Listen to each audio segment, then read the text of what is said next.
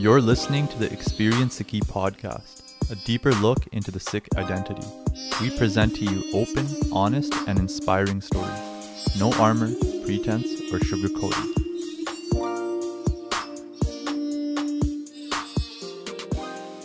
Welcome back to the Experience Sikhi podcast. We welcome you from part 1, which you were just listening to. Part 2 is beginning now. Okay, so let's hear more about that job specifically. Including myself, a lot of people may be unfamiliar with what supply chain management or procurement specifically is, but can you describe your role and what you do with HelloFresh? Right. Even I didn't know what supply chain, I didn't really understand supply chain management or procurement before I started. This is where a LinkedIn Linda video, I think back in the day they were called Linda videos, but now they're called just LinkedIn learning videos. I watched 2-3 of those the night before my interview. Nice. And I was like, what information can I gather on this topic? Again, see, art of inquiry. I was able to figure it out. Yeah. Right? Wow, but applying your education. I was tricking myself into applying my education at least. But supply chain management is just managing the whole the chain of getting a raw material, doing something to it, manufacturing it, packing it, whatever, and then getting it to the customer. So it's that whole chain beginning to end. So end to end, it can be business to customer, or it can be supplier to customer. That's basically how we're looking at it. In a food sense, it's all the way from the farm, right? Which is where all of our produce and even our protein for meat products and things like that, dairy, everything from the farm to the customer's table, or in their house when they get the product, right? So procurement is the process of procuring or buying or purchasing the raw material that you need in order to create your product.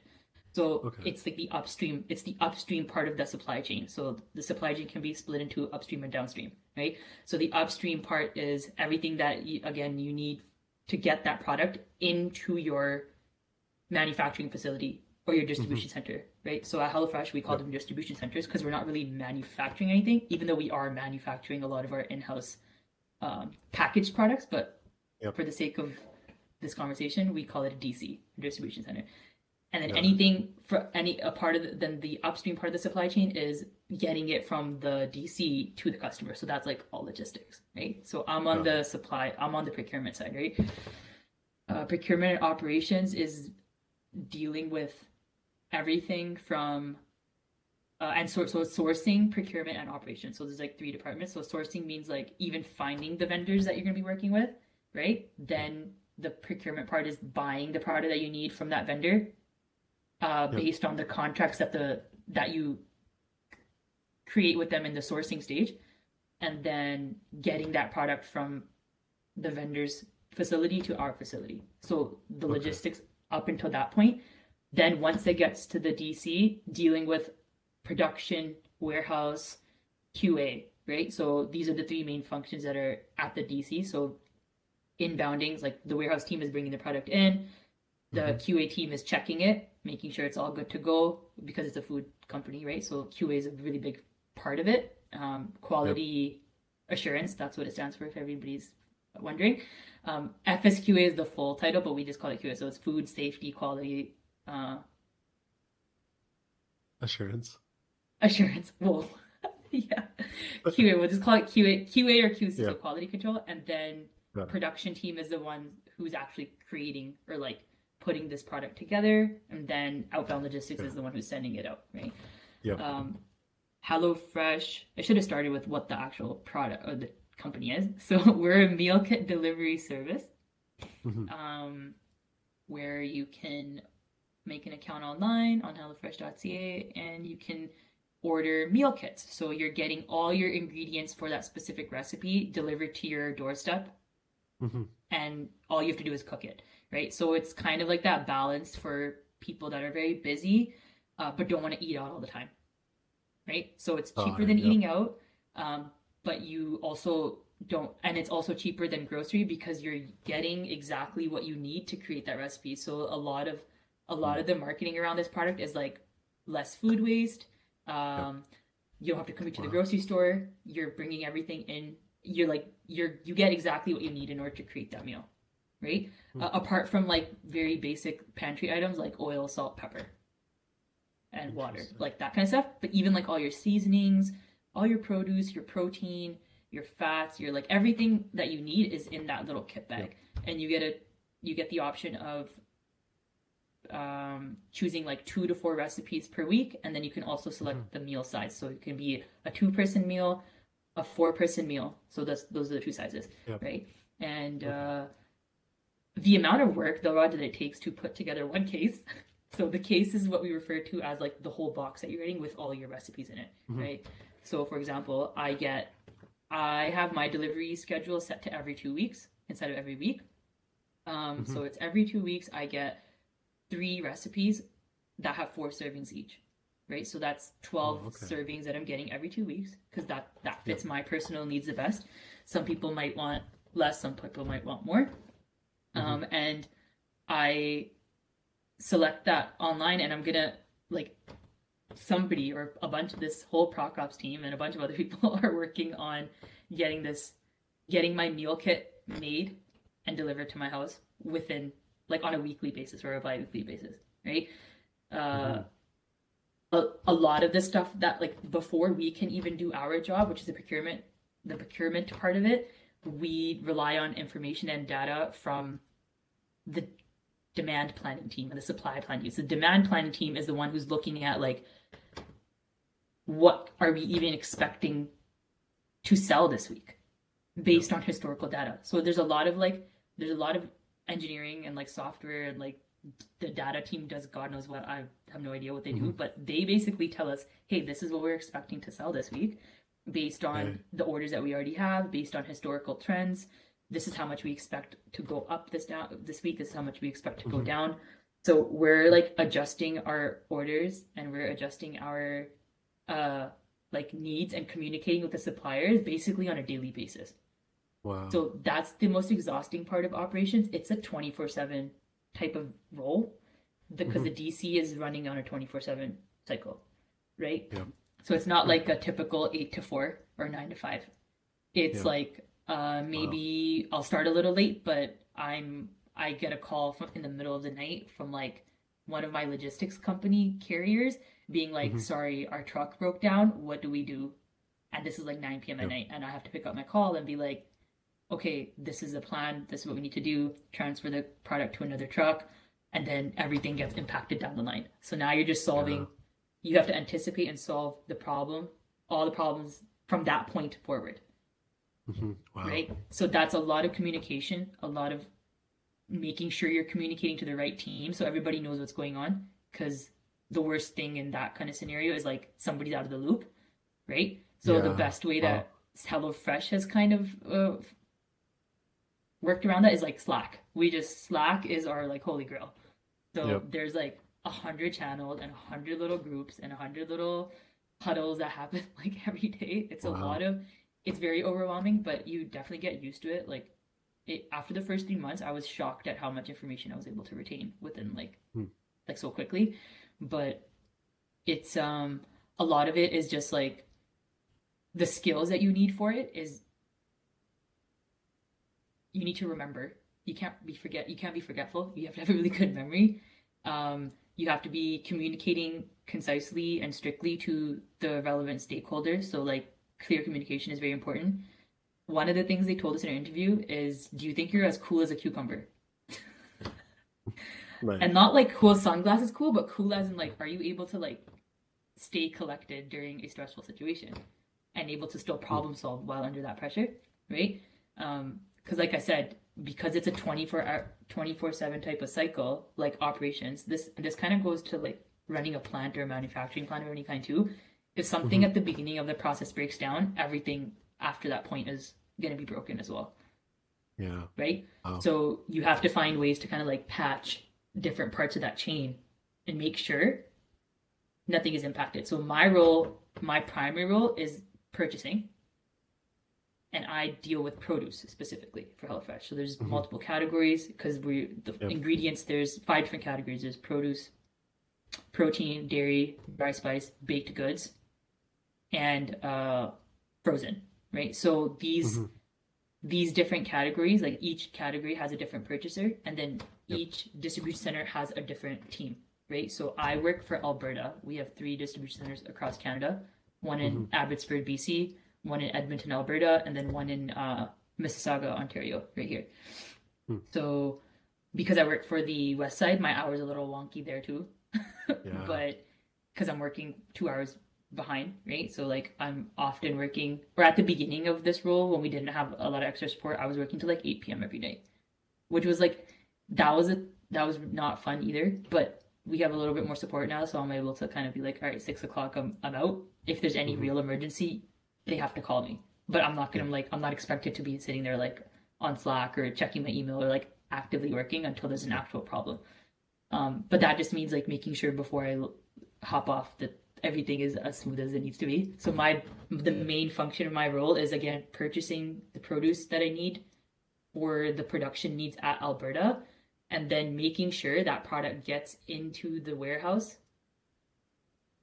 in like on time, in full, and in quality. Those are my like 3 things that I really have to work towards. So on time means like making sure nothing is delayed for shipment, because the product that we receive today, we're kitting tomorrow. And then that goes on for the whole production week. So we run in like a weekly cycle because our customers are getting their kits in a weekly cycle. So then our cycle is weekly. Then I need to make sure it's in full, so we're not getting shorted. We're not like, we actually got what we ordered. Nothing extra, nothing more, right? Because that impacts like our invoicing like part of it, which I'm also responsible for at the end. And then in quality, so am I actually getting like in spec product? So with non-manufactured SKUs, a SKU is like what we call the ingredients. So for people that work in like warehouses, they know what a SKU is. It's kind of like the barcode that's associated with a specific item. So we just call our ingredients SKUs. That's just the lingo at HelloFresh. But any specific ingredient, like for produce ingredients specifically, it's very different than, I would say it's the hardest category to work in.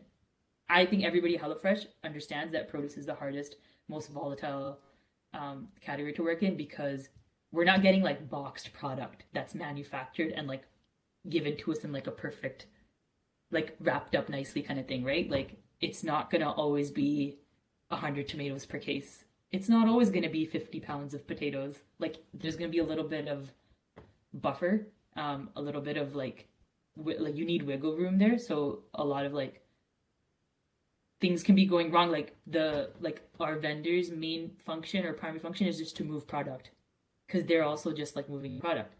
But for us, our needs are very specific. Like grocery stores have a way larger kind of buffer that they can work towards or work with.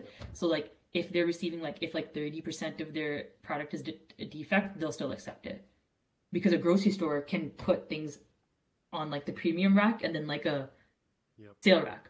But for HelloFresh or like a company that's very specific, that has very specific needs, we can't accept anything that has like a specific percent of like defect. So it's a lot of just dealing with like, oh, what if this doesn't happen? Then this happens. So a lot of like the background work means like keeping up with produce market reports. So like if you ask me, hey, Gagan, what's the hardest vegetable to get right now? I can tell you. Right? And it's really cool to learn about like the latest thing that I just learned at the beginning of this year, or I was actually at the end of last year, was that we're gonna have a potato shortage in the winter. And everybody's like, why is there gonna be a potato shortage? Because cruise ships are back in operation, and cruise ships steal all the food. Wow. Because they're going out for like weeks at a time. Yep. So they because the cruise ships and like cruise companies are so rich, they always get the first bid on everything because they're willing to pay more. So the small guys like us, we're not that small. Well, the small guys like us, we always get left with nothing, right? Yeah. So things like that. I never thought when I started my job at HelloFresh that I would be concerned with the Mexican cartel. But every few months, I'm reminded that avocados are literal gold in Mexico, and that's why we can't get them in Canada right now. Like avocados and limes, like the cartel has they don't let anything. Yeah. It's crazy. Wow. No idea. Never would have thought. I was like, Narcos? I Wow. thought that was only about drugs. No, not about avocados. Yeah, so like things like it's really fun. Like it's fun to be like fun to learn about. Definitely appreciate food in general way more. Like Yeah. how much work it actually takes to grow things and move product. Hmm.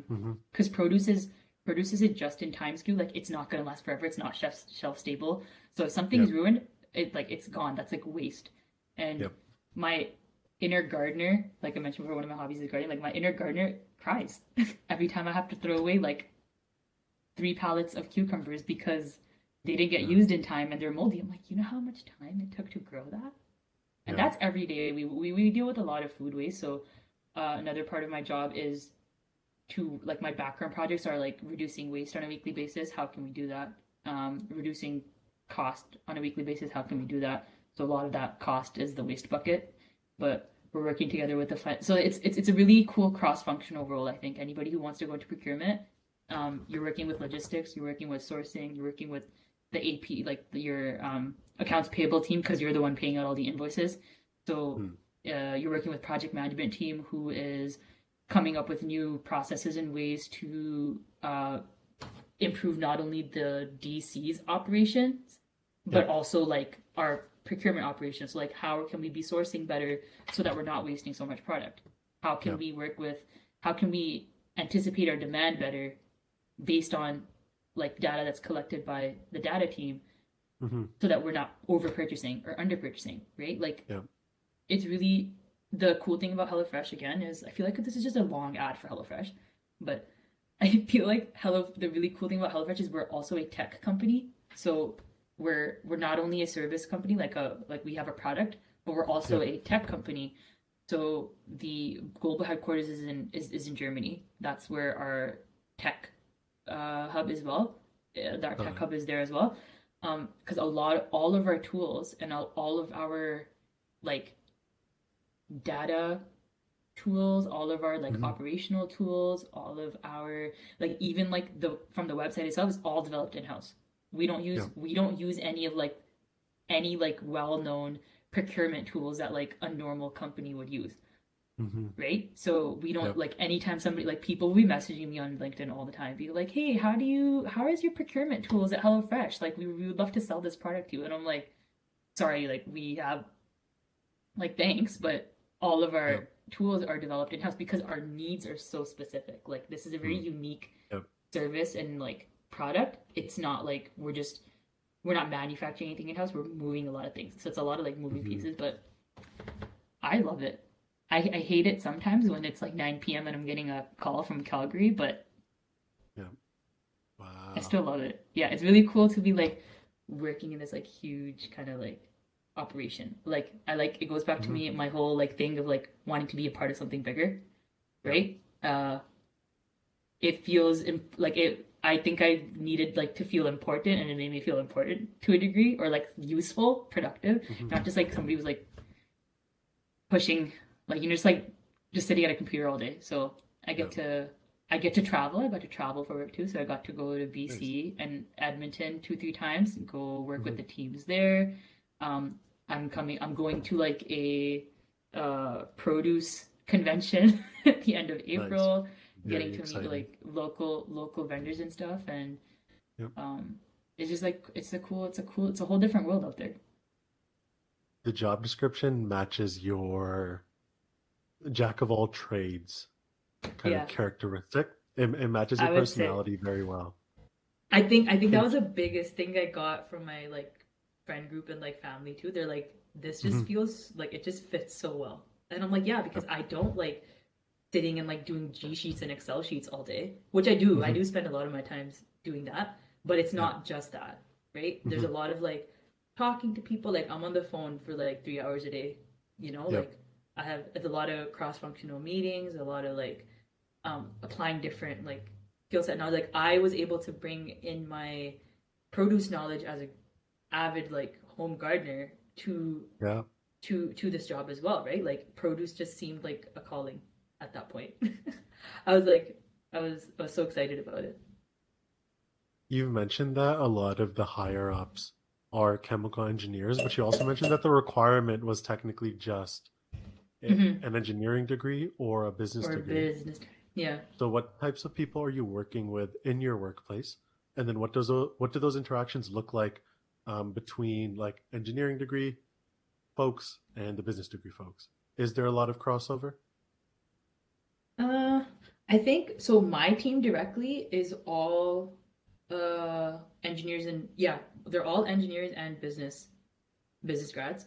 I would say like at that point, because a lot of these people have like, this is not like their first or second job. Like everybody's kind of well settled and has like a good set of skills. I wouldn't be able to differentiate like who the engineer is and who the business kids are. Like I don't think I would be able to every, because at that point it's more like converged. Your skill set is a little bit more, well rounded at that point anyways. But a lot of the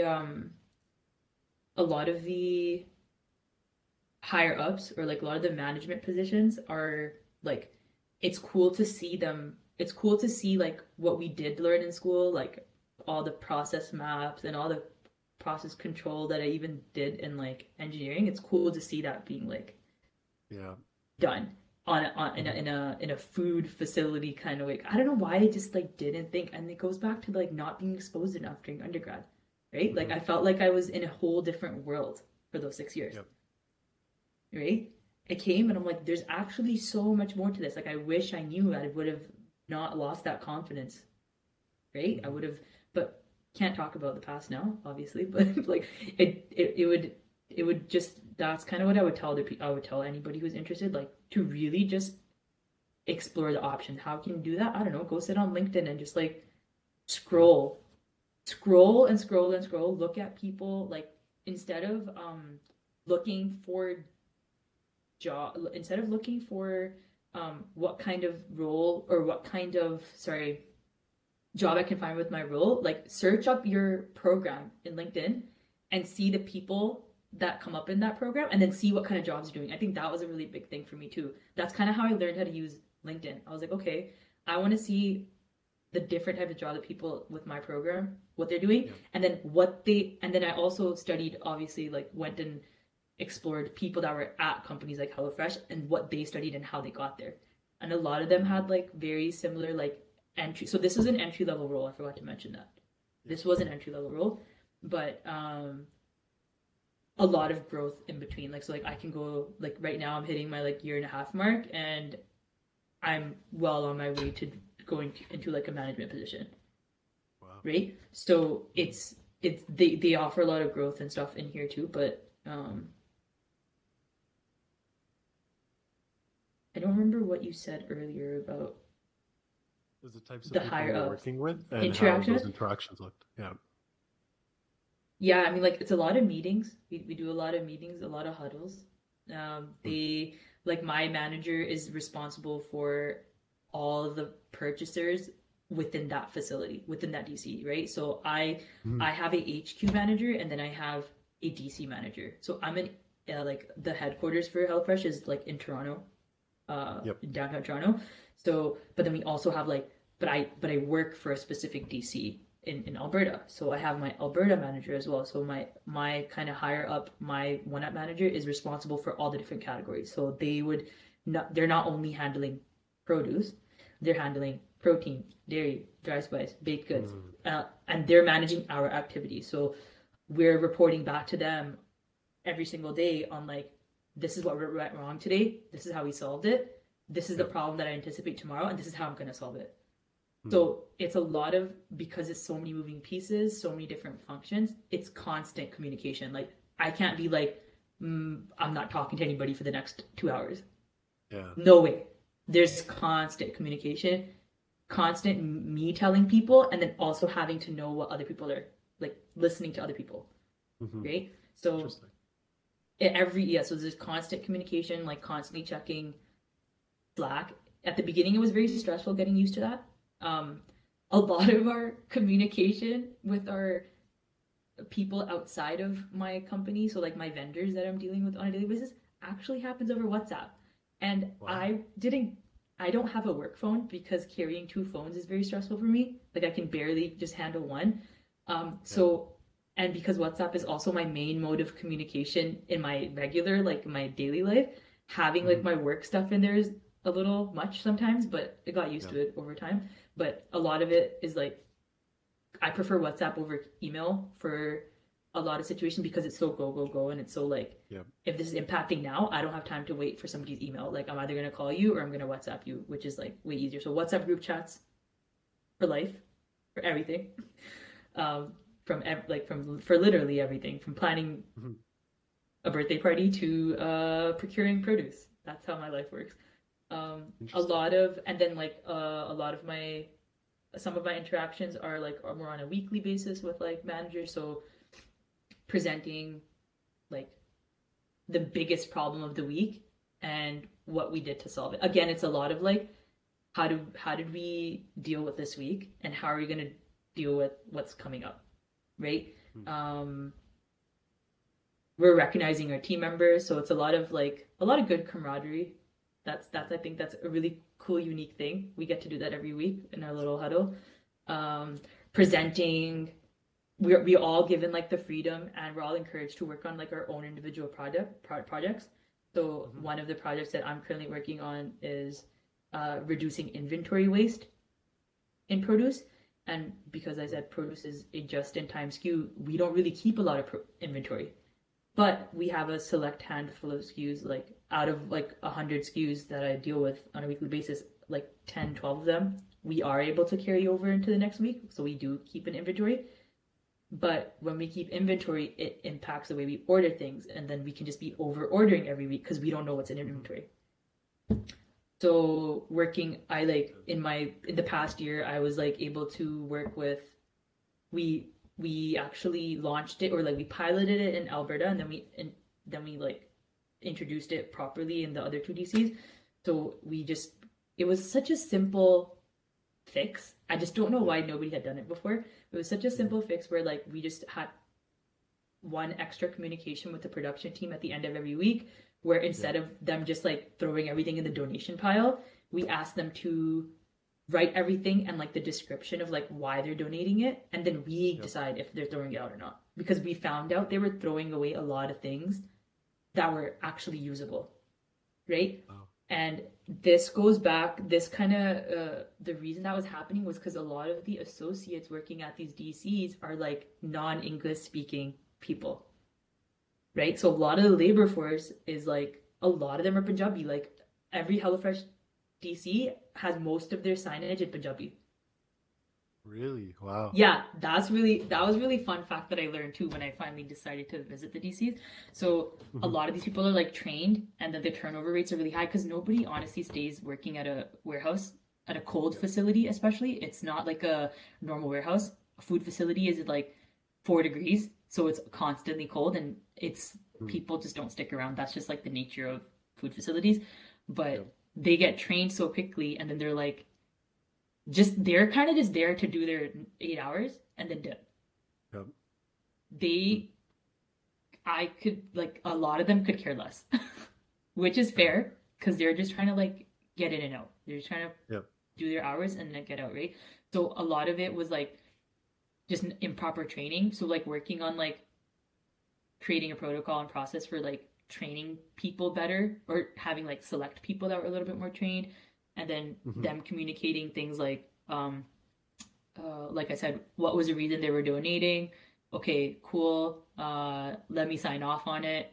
How much was actually going on a week basis? What day would be best to do that process so that like our ordering is done based on that, and then like presenting how much money we were saving. So we were saving like, now suddenly we're saving like $30,000 a month on this. Right? That's a big win. Even though we're spending thousands, like I'm responsible for like over $200,000 spend per week, but that 30,000 still adds up, right? Over the year. It's not a lot, 100%. But it still adds up, right? So things like, because when I started, it was like a really small company in Canada, and then COVID helped it really grow, because during COVID, nobody was going to grocery stores. Nobody was leaving their house. Restaurants were closed. So what option did you have? So the amount of growth that happened in those first 6 months was like HelloFresh could not handle it. HelloFresh Canada could not handle it. Definitely did not have the infrastructure to handle that growth. So a lot of the small scale processes were not like applicable, or like we're not working on a large scale. Here's where my chemical engineering comes in again. So a lot of chemical engineering is optimizing or scaling up small level processes. So chemical engineering is not chemistry. I think a lot of people think like chemical engineers are just like making chemicals in a lab. No, that's what the chemist does. The chemical engineer comes in, takes that like 5 grams of product that the chemist made, and then I got to figure out how to make 50 tons of that a year in the most optimal way process. So it's not like the actual product itself, but it's like how to scale it up. So again, using like how are we able to like so it was like using like that type of approach and like process knowledge to like scale up something that was like really small into like a bigger process, right? So I was able to make those connections. It was when that kind of settled in, I was like happy and confident and like feeling good about it, right? But yeah, that's kind of what my interaction like. They're different every day, and also because the market's changing all the time, our tools are changing all the time. It's never been like the same. I've been here for like almost 2 years. I could say it every 3 to 6 months. There's been like a major improvement or change or like restructure that causes you to relearn again. So I think I like that about the role too. It hasn't been boring. There's been a lot of like constant relearning and reprioritization. That's like one of our like key values at the company, where we have to be able to like prioritize and relearn. So interesting. I'm constantly learning and like teaching and learning, because the turnover rate was a little high at the beginning, so I was training a lot of people. For the first, I think I trained like 4 people since I've started. Yeah, right. So I'm definitely I would classify as a subject matter expert in produce. So I just became like the resident trainer, like very early on. Yeah. We're gonna now pivot from your professional journey to your personal Sikhi journey. So where does that journey begin? My Sikhi journey, definitely from my family. I grew up in like a grandparents are Amritari, both sets of grandparents. And dad grew up in an Amritari family. He's not. So in our house, it wasn't really like it wasn't really on the forefront growing up, but definitely had that like base and foundation. Everything that I know is from my grandparents. So like my dada dadi raised me, and really like with Maharaj Kirpa, like my dada dadi's family here and in India were like really lucky to have like non-Aksara Mahapurush Sangat like growing up. So it was always kind of there. But when you're little, like I don't think I was really into it when I was that young. When we were all living together, but it was always something that was important. It was always there in the background, like the anchor and the faith was always like kind of instilled in that sense. And then I remember when we were like in elementary school, we started going to government camps every summer. So it was always like fun to have like something to get away from like real life with. I think for me it was more like a fun vacation. Like government camp was like a fun vacation. Got to see like my friends every summer. So that's kind of where it started, but again, it never stayed. Like it wasn't like a throughout the year thing. It was just like a summer thing. Like, oh, I'm gonna go like focus on my Sikhi during the summers. It was like that, right? Didn't really grow up going to the Gurdwara much. Had like Punjabi school, but it wasn't like I'm gonna go to the Gurdwara every week or like every other day kind of thing. But then when we started doing those government camps, I think it definitely pushed me to explore it like individually, right? And that's when I started like retaining things. Then we started doing like started doing classes with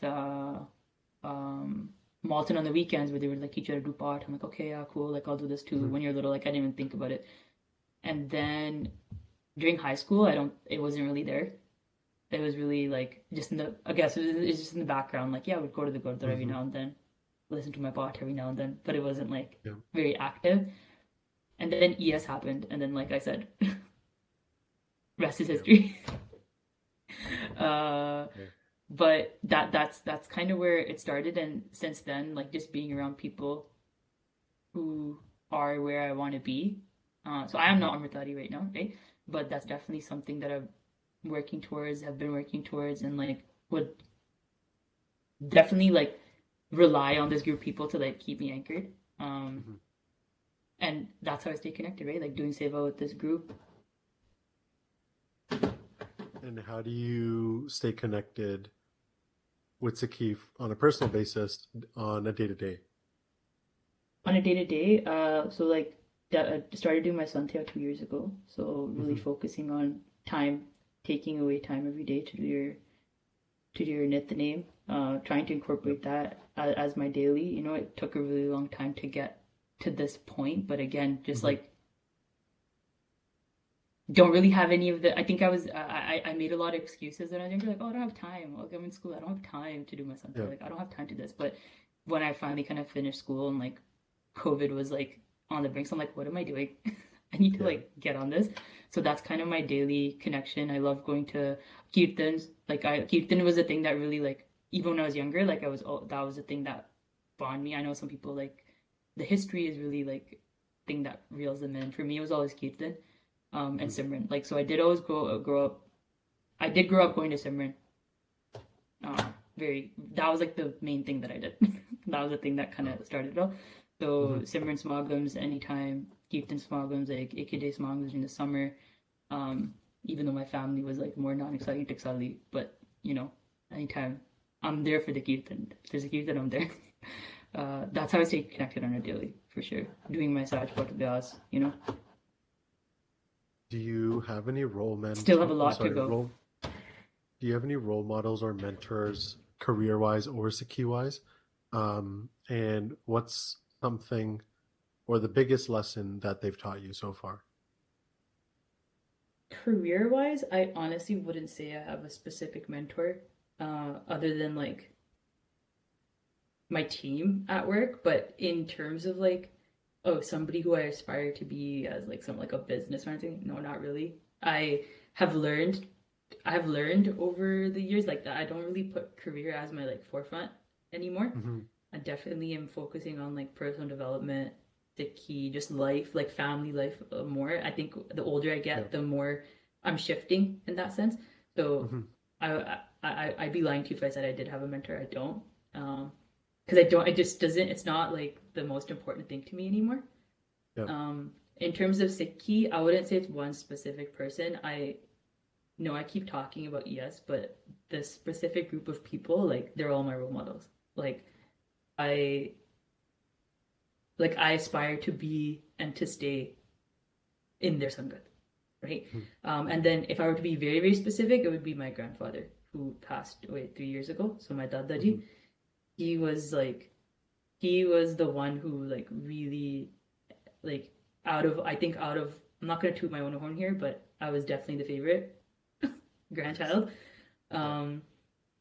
out of many, and I don't have to argue like everybody. I think they can all agree, but he was definitely like the one who really pushed me in every aspect of life. He was always there for me. He was always telling me what to do. Even when I was away from school for so long, like I would still remember the things that he would say to me when I was younger, right? Little things. And when he passed, like, or as he was passing, because he was in palliative care for the last few weeks, as he was passing, like the way that I saw him just constantly doing Simran, nothing else. He would just be like, "Don't talk to me." That was his like time, right? And he was like, if you want to sit here, like he would tell us, like, if you want to sit here, baat karo. That's the only thing I want to hear. He was like, koi galla nahi karniya, TV band. He also couldn't speak himself at the end, so it was. But the only thing that was on his mukh was Vaheguru, Vaheguru, Vaheguru the whole time, and I think like because of that, because I was with him for those like last 5-6 weeks, like that's all I did for those 5-6 weeks too, right? And before that time, I feel like there was definitely a gap, and that was like I think Mara's beautiful way of like kind of just like putting me back on the path. And I like really remember that too. It was a really big, like, it was a big pivot in my life. Like I started my Santhya after that moment actually, because my property was like, no, do it. And I'm like, okay, sometimes it takes like a really big thing, you know, event to happen for you to like get shoved into place. I definitely feel like he did that for me. Like that's when it kind of started coming from andro, like this andro chahat sigi to really understand. And like when it comes to like people that are on this path or like looking to go on this path, like a lot of self-reflection is important, right? Like contemplating is important. Like don't just do it or listen to it for the sake of doing it or listening to it. Like I think the thing that's going to bring you closer to it like is understanding it. And no one's like I don't think you'll ever really get to the point of understanding it fully. Like right, unless you're blessed with enlightenment at that level. But all we can do is try, right? And that's what Maharaj wants. They just want us to try to understand. So really just like, and for me the big part of that was like doing abhyas of like actual learning. Like no, I have obviously nothing, like I don't know anything, but that was the biggest thing that made me like closer and like implementing that practice on my day, right? Like day-to-day basis. So there's a big part of that, because it being able to do like do part is important. Not only like right, listening to it is one thing for sure, right? But being able to do it and understanding it further more is like the steps that you should be taking. But that's how I try to stay connected. Yeah. We're gonna pivot now to the past a little bit. Okay. If you were able to speak with first year undergrad Gagan, is there any advice or lesson you'd give her knowing everything you do now? Okay, so I am repeating myself because I feel like we did talk about this earlier, but definitely just don't do everything by yourself. Right? Don't feel like you need to do everything by yourself. Yeah. Because that's what I was doing. And that may have just been from, like I said, that was just like my personality trait at that point, where I was very like hyper independent, felt like I didn't need help. Even when I needed help, I was like, I don't need help. Right? Definitely an ego thing for sure. But yeah, like that's my biggest advice. Like find a group of people who want the same thing as you and become their friend, and really, you know, like hope for the best. Hopefully you want the best for each other, but just stick with them, and like they will help you and you will help them. And like it's a group effort. It really is, right?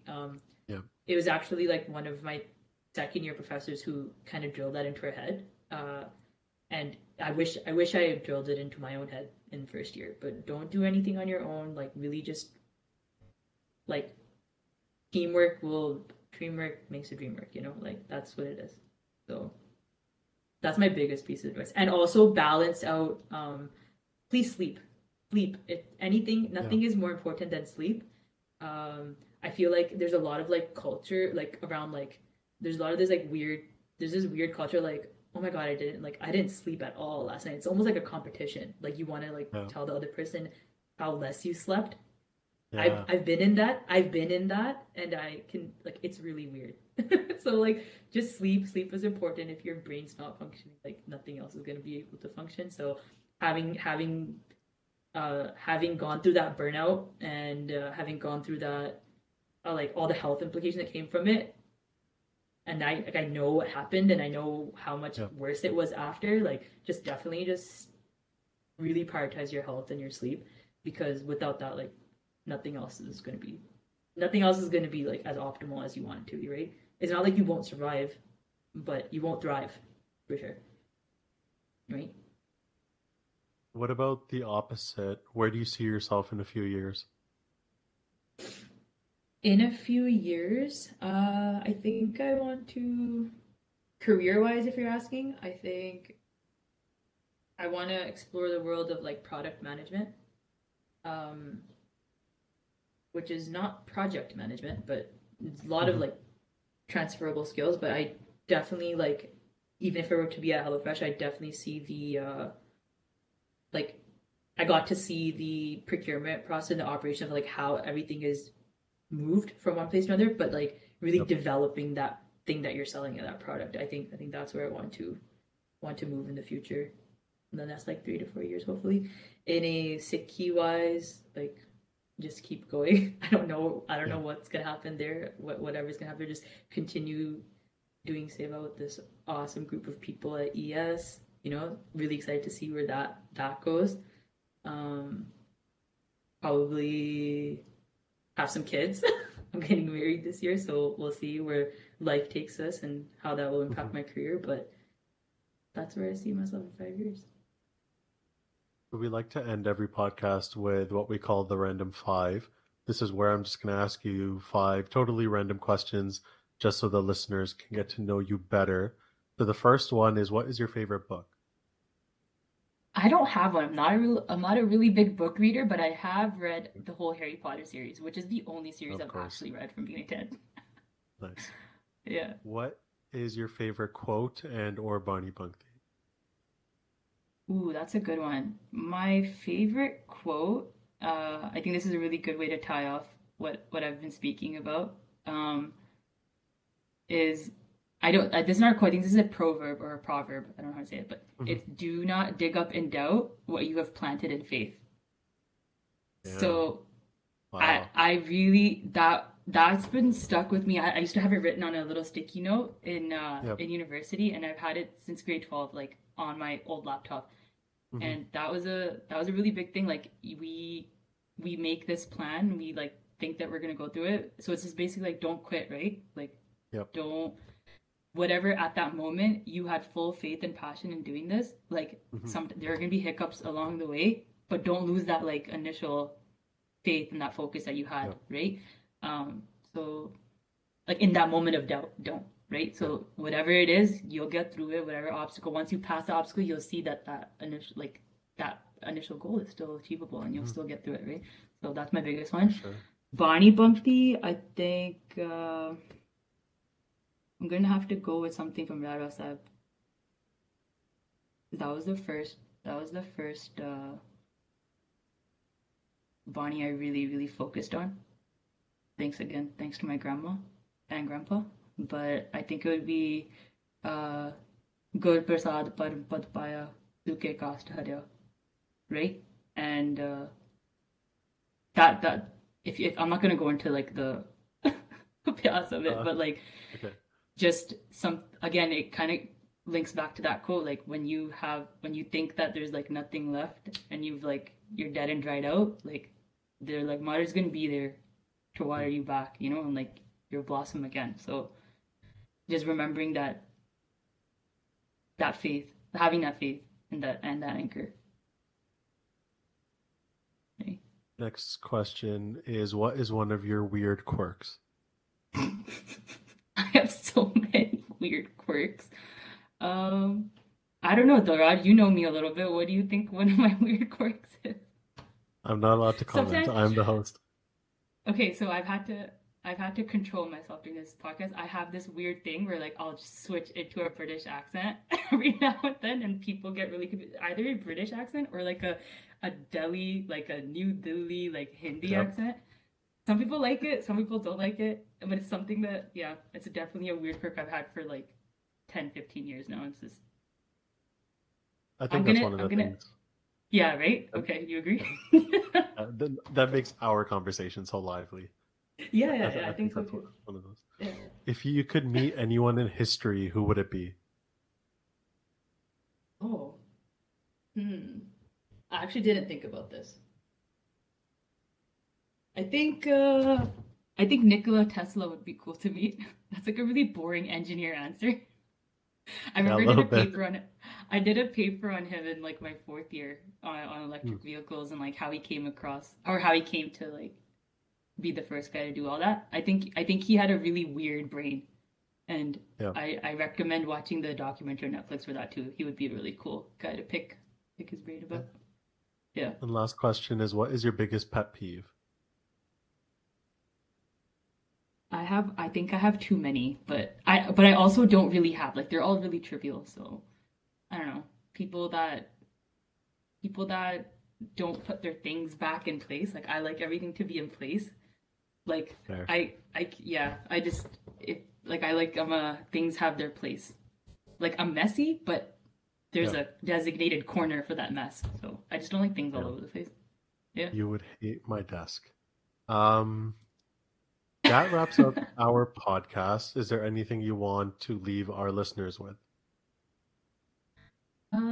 I hope that this podcast made some semblance of sense with all my rambling. That's kind of what I'm gonna just leave off with.